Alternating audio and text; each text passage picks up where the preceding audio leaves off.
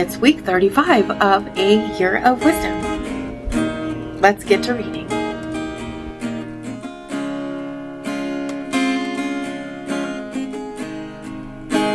Day 244. Job 1. There was a man in the land of Uz whose name was Job. And this man was blameless and upright, fearing God and shunning evil.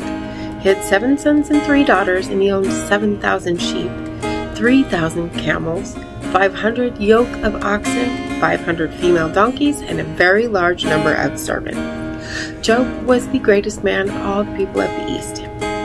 Job's sons would take turns holding feasts in their homes, and they would invite their 3 sisters to eat and drink with them. And when the days of feasting were over, Job would send for his children to purify them, rising early in the morning to offer burnt offerings for all of them. For Job thought, perhaps my children have sinned and cursed God in their hearts. This was Job's regular practice.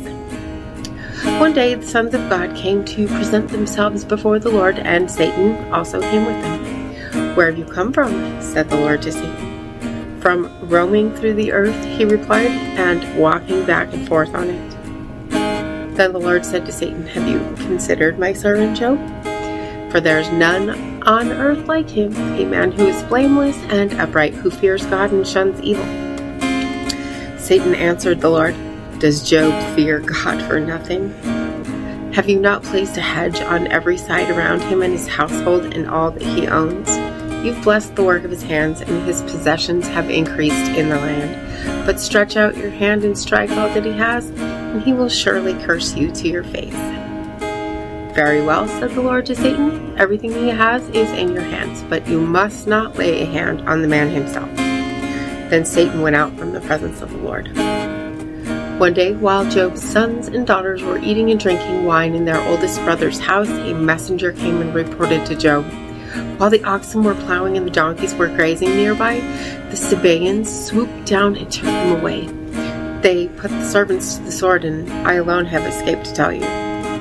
While he was speaking, another messenger came and reported, the fire of God fell from heaven. It burned and consumed the sheep and the servants, and I alone have escaped to tell you. While he was still speaking, another messenger came and reported, the Chaldeans formed 3 bands, raided the camels, and took them away. They put the servants to the sword, and I alone have escaped to tell you.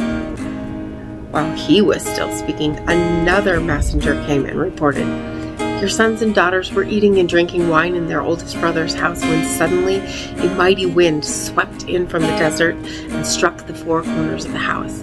It collapsed on the young people, and they're dead, and I alone have escaped to tell you. Then Job stood up, tore his robe, and shaved his head. He fell to the ground and worshipped, saying, naked I came from my mother's womb, and naked I will return. The Lord gave, and the Lord has taken away. Blessed be the name of the Lord. In all this, Job did not sin or charge God with wrongdoing. Proverbs 1. These are the Proverbs of Solomon, son of David, king of Israel, for gaining wisdom and discipline, for comprehending words of insight, and for receiving instruction in wise living, and in righteousness, justice, and equity, to impart prudence to the simple, and knowledge and discretion to the young. Let the wise listen and gain instruction, and the discerning acquire wise counsel by understanding the proverbs and parables, the sayings and riddles of the wise. The fear of the Lord is the beginning of knowledge, but fools despise wisdom and discipline. Listen, my son, to your father's instruction, and do not forsake the teaching of your mother, for they are a garland of grace on your head and a pendant around your neck.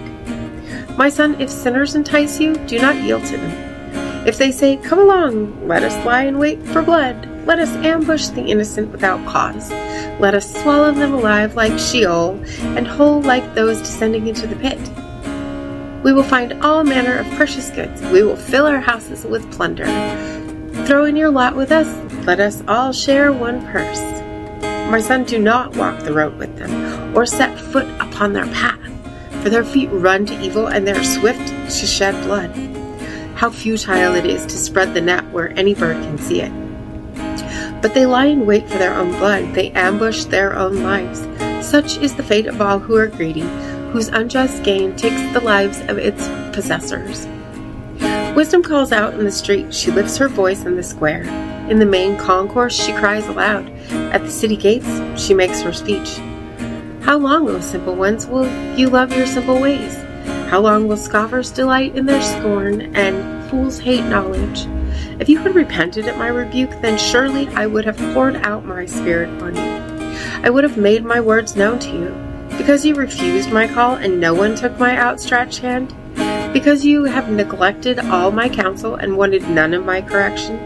In turn, I will mock your calamity. I will sneer when terror strikes you, when your dread comes like a storm and your destruction like a whirlwind, when distress and anguish overwhelm you. Then they will call on me, but I will not answer.